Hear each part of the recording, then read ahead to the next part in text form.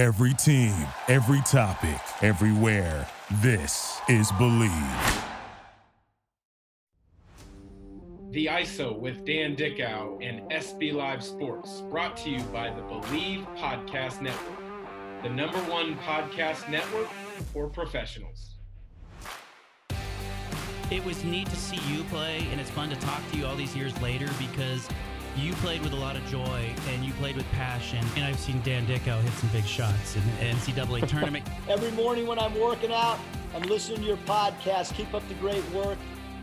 Well, I got to salute you, man. Like, I've been watching you since I was in high school, trying to mimic all your moves. I think there were a lot of kids who looked at Dan Dickow and said, Dan Dickow can play at this level, I can play at this level. Welcome to today's episode of The ISO with myself, your host, Dan Dickow, and SB Live Sports on the Believe Podcast Network. This week, if you've been paying close attention, there's a lot of focus on the University of Washington. First guest this week, Todd McCulloch, led UW back to the NCAA tournament after a long drought, a Sweet 16, and another appearance in the late 90s. We will be releasing with Trey Simmons, a all Pac-10 performer in the mid-2000s. Today's someone I'm interested to hear a little bit about their journey. He was a football and basketball player at UW after starting his college athletic career at Gonzaga as a basketball player, someone who has bet on himself time and time again, and it has paid off time and time again. Connor Griffin. Connor, thanks for joining. How was life down in Southern California as a assistant coach learning the ropes under Lorenzo Romar at Pepperdine? It's good, man. It's obviously a great area to live in, so I'm first and foremost happy to be down here and being part of such a good staff. Coach Romar has great legacy in Pac-12 and Coach Bone as well. Being the associate head, those two just have a tremendous amount of experience together, and then just learning from other guys like Curtis Allen, Gerald Brown, and John Impleman. It's just been a great opportunity. So learning a lot, loving the experience, and just looking forward to what's to come. So before we start talking about kind of your path as a basketball and football player in college, is coaching something that you always felt was going to be what you did? No, I think I went to Gonzaga with the intent, you kind of sign for the whole business major, accounting, finance was kind of what I was looking into, being that my dad was into that too. But honestly, it came kind of near the end of my UW career, and, time was ticking and I was about to graduate, and I really had no clue what I was going to do. I wasn't a business major anymore. Knew that I was kind of losing a big part of my life in sports. And so kind of just did some soul searching and realized that, one of the better things I am at life is, sports in general. So why would I ever kind of abandon that? And I figured coaching was the route to go and to just continue to fulfill that passion of mine. You and I have had a chance to talk on a number of occasions during my broadcasts in the WCC on different networks. And I've been impressed and struck by the detailed questions that you ask me, or when I'm asking you about different players or teams and how you view them. Mm-hmm. How would you feel your view of the game is evolving, both starting as a player at the college level under Coach Few, then with Coach Romar, and now being a part of a staff where you're talking daily with great coaches like Romar and Coach Ken Bone you mentioned? Yeah, no, it's funny because you always think back to those conversations, when you were an athlete and coaches would bring in former players and they would talk about, coach is right, you got to do this, this, and this. And you kind of always just shake your head thinking, what's in your best interest, right? And now I'll go back and do some of those talks and I'm like, guys, please listen to me. Like, coach is right, do these things, right? And so now I'm the old head that's saying these things. And it's just so true as to what they are preaching. I remember kind of my first year with Gonzaga, Coach Few told me to be a ball mover. That was like kind of my role, right? And coming from like Oswego, everyone's coming to this program like they were the best players on their team. And so that was a real shot to my ego. Like, you just want me to be ball mover? That's like all my role is going to be here. And, as time has went on, I've started to, kind of swallow that pill, especially at UW and everywhere I've gone.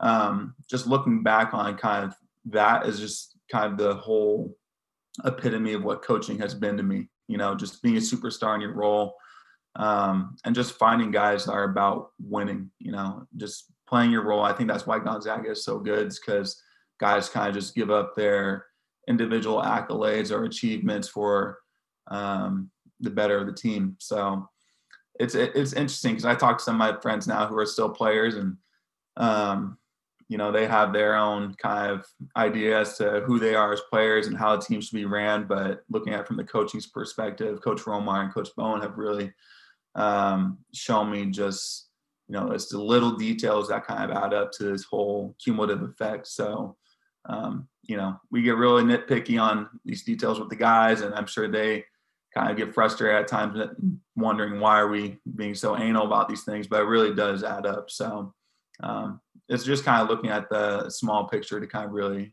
derive the bigger picture from all that. Being a young coach, someone that's trying to learn daily and kind of grow your foundational knowledge and base and grow your coaching career, I can only imagine that, COVID has really been a challenge for you, because from what I know, lots of different programs, you're still putting in the same amount of time and effort and work to prepare for practice and games, but it's different. Not every staff is in the office daily for the amount of hours, just kind of poring over game film, poring over scouting reports, poring over game plans. How has it been for you to continue to learn with these different circumstances? Yeah, I mean, it goes all the way back till March and this summer, where our guys weren't allowed to come back on campus. A big part of my role was putting together a bunch of these film edits for our guys. So that consisted of me kind of going back through all of our games through the past season, making sure our guys understood kind of defensive rotations, what our playbook was looking like, things we might be adding, whatnot. And then here we are in the middle of the season. Only reason I was able to come back and be on staff here is because I'm actually working for both the men's and women's staff. And our guys are actually in San Francisco right now, and I'm here on the home front because that's just kind of how we made it work. But yeah, we're not up in the office as much, obviously like social distancing and everything like that with meetings and all that. But it's just been a huge dive into, lots of film. I think this has been a big year where we've kind of really embraced that as a team, even our guys too. I know last year kind of at times we, I think the guys might have questioned why we watch so much film and everything like that. But then once we kind of found some success here as of recent, just with defensive rotations, like I said, and kind of like the little details that I alluded to earlier, our guys are really bought into that. So the majority of it has just been lots of film. Like you said, we're watching all of Gonzaga's games. I try and keep a running playbook of all the WCC teams just so we know what's to be expected when we play them. But, it's been a good opportunity to kind of just really dive in and learn as much as I can about the game, learn as much as I can about the WCC, and just, grow as a coach and a mind. Well, you've been around the WCC as a coach now for a couple of years. You were also around the WCC as a player at Gonzaga. Take me back to those 2 years, 13 and 14, 14 and 15.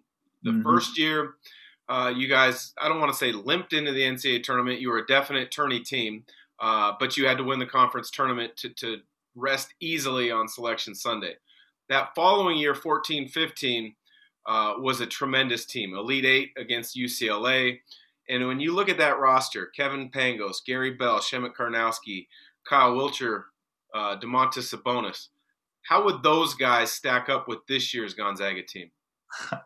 It's funny because I had that question, that talk with everybody. And, what stands out about this year's team with Gonzaga is obviously you've seen it firsthand, just the pace that they play with, the unselfishness, passing up, good shots for great shots, and even those great shots for what could be an even better shot. And then there's just the continuity of their offense. It's always going ball screen after ball screen. They have multiple playmakers and Suggs and Nembhard, Ayayi, Kispert's obviously doing his thing as a scorer, and Timmy's just a nightmare in the post. So no disrespect to them or anything like that. But as far as talent, I think there was more talent on some of those former teams, even that national championship team. You can't tell me that bigs like Zach Collins, Sabonis, I think Karnowski was on that team. Those are 3 superstar bigs that any team in the country would love to have. And then our team specifically, the Elite Eight, I think Kev brought something to the table that a lot of point guards don't do from a leadership standpoint, just, his ability to play make, shoot the ball. Obviously, Gary was a killer on defense, shoot the ball too. Kyle Wilcher was probably the most prolific scorer in college basketball that year. And then Shamek was 7'2", 300 pounds. Like, you have to send double, triple teams to guard him. And when you have Sabonis, a lottery pick coming off the bench, that's another problem in itself. So, as far as talent, I always kind of lean back to that team. And I talked to all of my former teammates about, like, what is it with this year's Gonzaga team that makes them so special? And, I really do think it's kind of that just continuity, unselfishness. Seems like one of the better kind of culture teams that they've ever had. So, selfishly, I'm going to pick our Elite Eight team to beat them. I'd love to see that. But unfortunately, we'll never get to experience it. That's funny because even to this day, I try to throw my senior year team into that mix. We were 29-4. Unfortunately, we lost in the first round of the tournament with our worst game of the year. But, when somebody's personally connected to a team and sees it on a day-to-day, I think they've got a great ability to kind of break down 2 different teams and really kind of share. And I love the way you described that 14-15 team, because I think that was the team at Gonzaga that kind of broke through and made it now a truly elite team. They didn't quite get to a Final Four, but, for so many years, Gonzaga hadn't gotten back to that Elite Eight since the 99. Mm-hmm. And they kind of smashed through that barrier and made it happen, and know that people made it known that, yes, Gonzaga could do that. Now, I've had Rem Bakamis on this podcast, and we've talked about a number of coaching things as well as culture things on the basketball level. You and him were both walk-ons that became a big part of the culture at Gonzaga basketball. How does that happen? And what type of personality do you have to have coming into a program from being a great high school player to being one of the guys? Yeah, I think Rem is a pioneer in kind of the whole culture building thought there. And Rem is better than, I'd like to put myself in that category, but I really do credit Rem with kind of just the whole culture thing at Gonzaga. And obviously culture is such a weird word because, people like to use it all the time. It wasn't really me. You can't really put a strict definition on it. But to me, it's really just about, surrounding yourself with a group of guys that kind of have that common goal and, living together. Obviously, the basketball house had a big part in that, just a little kind of location where guys could always get together. And, life outside of basketball is so big. And the fact that we were just able to experience it all together all the time and always just had that outlet for one another was huge. And Rem obviously played a big part in it just because he was always a guy that you could go to if you're having a bad day. He's going to cheer you up. If you need a rebounder, he'll come to you. Anything like that. So I think what taught me the most was kind of just understanding your role. Everywhere I've gone, it's kind of been a different role. When I was in high school, I got to kind of be the guy, right? When it came to Gonzaga, I told you I was supposed to be a ball mover. And for me, it was being more of that culture guy, challenging the guys every single day, pushing them to get better in practice. And then we'll talk about Utah, but it kind of evolved into the same thing there. And then finally at Vanguard, kind of got my shot. But it really is kind of just being that ultimate glue guy, making sure that, team chemistry is always good, and just bringing everyone together to kind of just sacrifice your individual accolades for that greater good, that greater achievement. And obviously it showed through that one year and made that Elite Eight push. You were a tremendous athlete in high school in the Portland area, football and basketball. You decided to go to GU to play basketball, but then you had the passion and the athleticism and opportunity to walk on football at the University of Washington. How difficult of a transition was that? I mean, because I can only imagine it's a completely different set of workouts to prepare.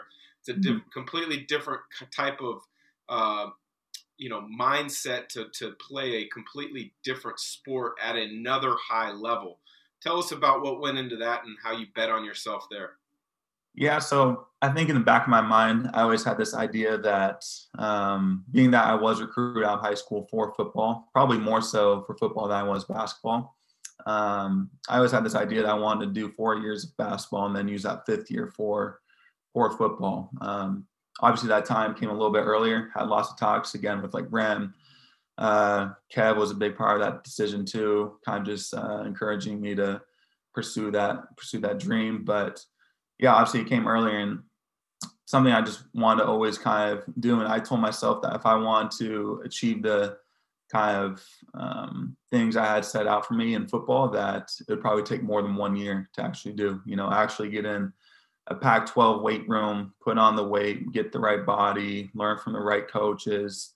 That was going to be a matter of a couple of years as opposed to one if I really wanted to see that through. So, I talked to B-Mike that day, just kind of told him where my head was at, let him know that was interested in kind of looking into opportunities, seeing what football could bring about. And he completely respected that decision, passed it along to Coach Few, and talked to Coach Few at a later day. And he, obviously I don't think he thought I was kidding or anything like that, but I think he was taken by surprise when he got calls from Coach Pete at UW. He told me Boise State had called him, Nebraska had some people talking to coaches on my behalf. So Coach Few talked to me about it, and we had a great conversation, and he was obviously super respectful about it and everything like that. And they were with me every step along the way as I even was doing my football recruiting. So super thankful for that. But yeah, it just came down to kind of 3 schools for me, like Portland State, Montana, and UW were kind of 3 I was looking at.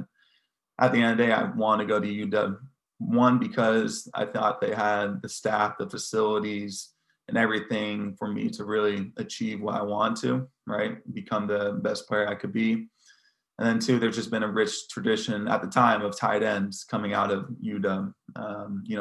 Austin Severian Jenkins and other guys like that have just really made their name playing there. And so I thought it was a great opportunity. I've never really shied away from a challenge or anything like that. And just thought it was another opportunity to just kind of live out my passions. And, big shout out to my parents for just allowing me to do these different opportunities and kind of supporting me the entire way, no matter how much sense it might have seemed not to make, So, yeah. Was there a one welcome to football practice moment, whether it was you getting just smashed going across the middle or you hitting somebody else? Definitely not me hitting someone else, I'll tell you that much. But I'll give you 2. The first one was when I got there my first day. We had a giant meeting. Coach P introduces kind of all the newcomers and stuff like that. Gives me a little shout out saying that I could probably school the guys on the court, everything like that, which is cool. But then we go to our position meetings, right? And they're talking about all these adjustments they made over the little break that they had. And so I get into the room. Coach Powell tells me right away, he says, Connor, this is probably going to make any sense, but just bear with me for a sec. And then he just gets into all this football terminology. He's like, all right, so on Denver right, black slide gringos, we decided to go with the 15 out route instead of 12. We're going to hook it here. And he's just saying all this like mumbo jumbo stuff. And I just had no idea what was going on. At that moment, I'm just sitting there. I was like, Connor, what the hell did you do? Why did you ever leave basketball? So that was kind of like that first experience. And then I guess one of the bigger hits that I got my first year was from JoJo McIntosh, the safety that we had, just huge hitter. And it was on scout team. I ran a bubble route, and quite honestly, I think he let up last second, but I just ran a little bubble route. I caught it. And as soon as I caught it, I just felt JoJo just knock me straight on my ass. And he helped me up. He's a good guy. He was one of my first friends there and everything like that. So I think he felt bad at the time. But yeah, that was probably one of my welcome moments. And then another one was also during a scrimmage. It was early in fall camp. I ran an out route or something like that. And pretty uncharacteristically of me, I dropped the ball, and one of the safeties come running by, and you can just hear him like yell the whole defense. And it was like, he should have stuck with basketball, and just yelled across the field. And so that was one that really stuck with me. But definitely a lot of great moments from him, and really happy that I was able to do that. That's funny. You talk about the terminology of college football and how it just kind of hits you like, whoa, what is this? It's very similar in basketball. You go from high school to college, and there's a complete knowledge base that has grown exponentially. And then from college to the NBA, the terminology and just the quickness of having to pick it up and learn it is the same way. Last thing before I let you go, you played for 3 tremendous coaches at the college level. Coach Few at Gonzaga, Coach Pete at UW football, and then also a little bit with Coach Romar at University of Washington basketball. You're now working for Coach Romar at Pepperdine. Give me something really quick on both of those 3 guys, because I know Coach Few well. I know Coach Romar well. I don't know Coach Pete, but everything that I know is he's a tremendous guy. What makes those coaches so great in their knowledge and then their impact on players as well? Yeah, no, I'll just touch up on each of one real quick. I think Coach Few, for me, biggest takeaway with him is really not to overcomplicate the game of basketball. I would go in there and it just seemed so simple to him, right? We would be running a play, guy would switch on me or something like that. Big has a mismatch. I would advance the ball across the court, and then he would just stop me. He's like, Connor, why don't you just come back here? Let's post up the big. He's got a little, or just big to big pass, like a guy's hedging or something like that. Advance the ball, let's go big, top down, something like that. And to me, it was just like, I think guys overcomplicate the game so much. You see it nowadays where with, I don't know, the IG trainers and everything, like there's just so little you actually have to do. Just be great at kind of the simple. And I think they've kind of done that and obviously expanded upon it since I left. But I think that's why they're so great now, is they're really good at just simple concepts and just mastering those concepts and kind of putting them in different situations. For Coach Pete, he had his whole built for life philosophy, which is why I kind of talked to you about when the old heads come back and saying this built for life stuff is real. And now that I'm an old head, right, I've really seen the importance in that, just kind of always preparing for what's down the road. Everyone wants to go pro. It's just a harsh reality that you're not going to, so as much as you want to kind of pursue that plan B, is what he always called it, we're always going to go for that plan B, right? We're always going to try and get you to the league, let you live out that dream. We're going to pursue that plan B, but our plan A is always being a character, a man built for life, right? So just kind of his philosophy and outlook on life is kind of what I really took away from there. Just a man of character, holds himself to the highest standards. So that's something I want to incorporate into my own coaching philosophy someday, something along those lines. But just a great man, learned so much from him. And then Coach Romar, it seems like everywhere I go and whenever someone asks me where I'm working at, I tell them work for Coach Romar, someone that always has a story about him. I don't care if it's, someone like yourself who's been in the basketball world or completely unrelated. Like I'll tell my friend's cousin's uncle, and he's like, oh, I saw him at the grocery store one time. We talked for 15 minutes and he just made me feel like the best person in the world. And I think that's one of his best qualities, is he's just such a great guy, most personable dude you'll probably ever meet. And for me, that's just something I want to always take away, is just that personality and just being a guy that whoever talks to me, they just kind of leave that conversation just knowing that their day is a little bit better because of it. Well, Connor, I appreciate the time. I wish you nothing but the best of luck as you continue to move up the coaching ranks. I know there's bright things in your future, and I'm sure that you and Rem Bakamis are kind of have a silent bet on the side of who will be in charge of their own program first. So wanted to give you a big thanks and appreciate you joining the ISO today. No, appreciate you having me.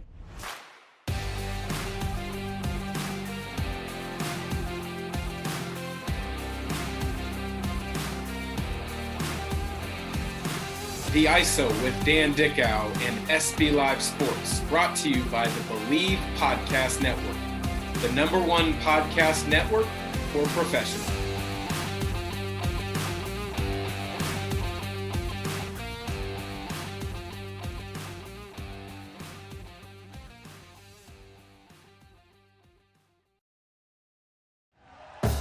Thank you for listening to Believe. You can show support to your host by subscribing to the show and giving us a 5-star rating on your preferred platform. Check us out at Believe.com and search for BLEAV on YouTube.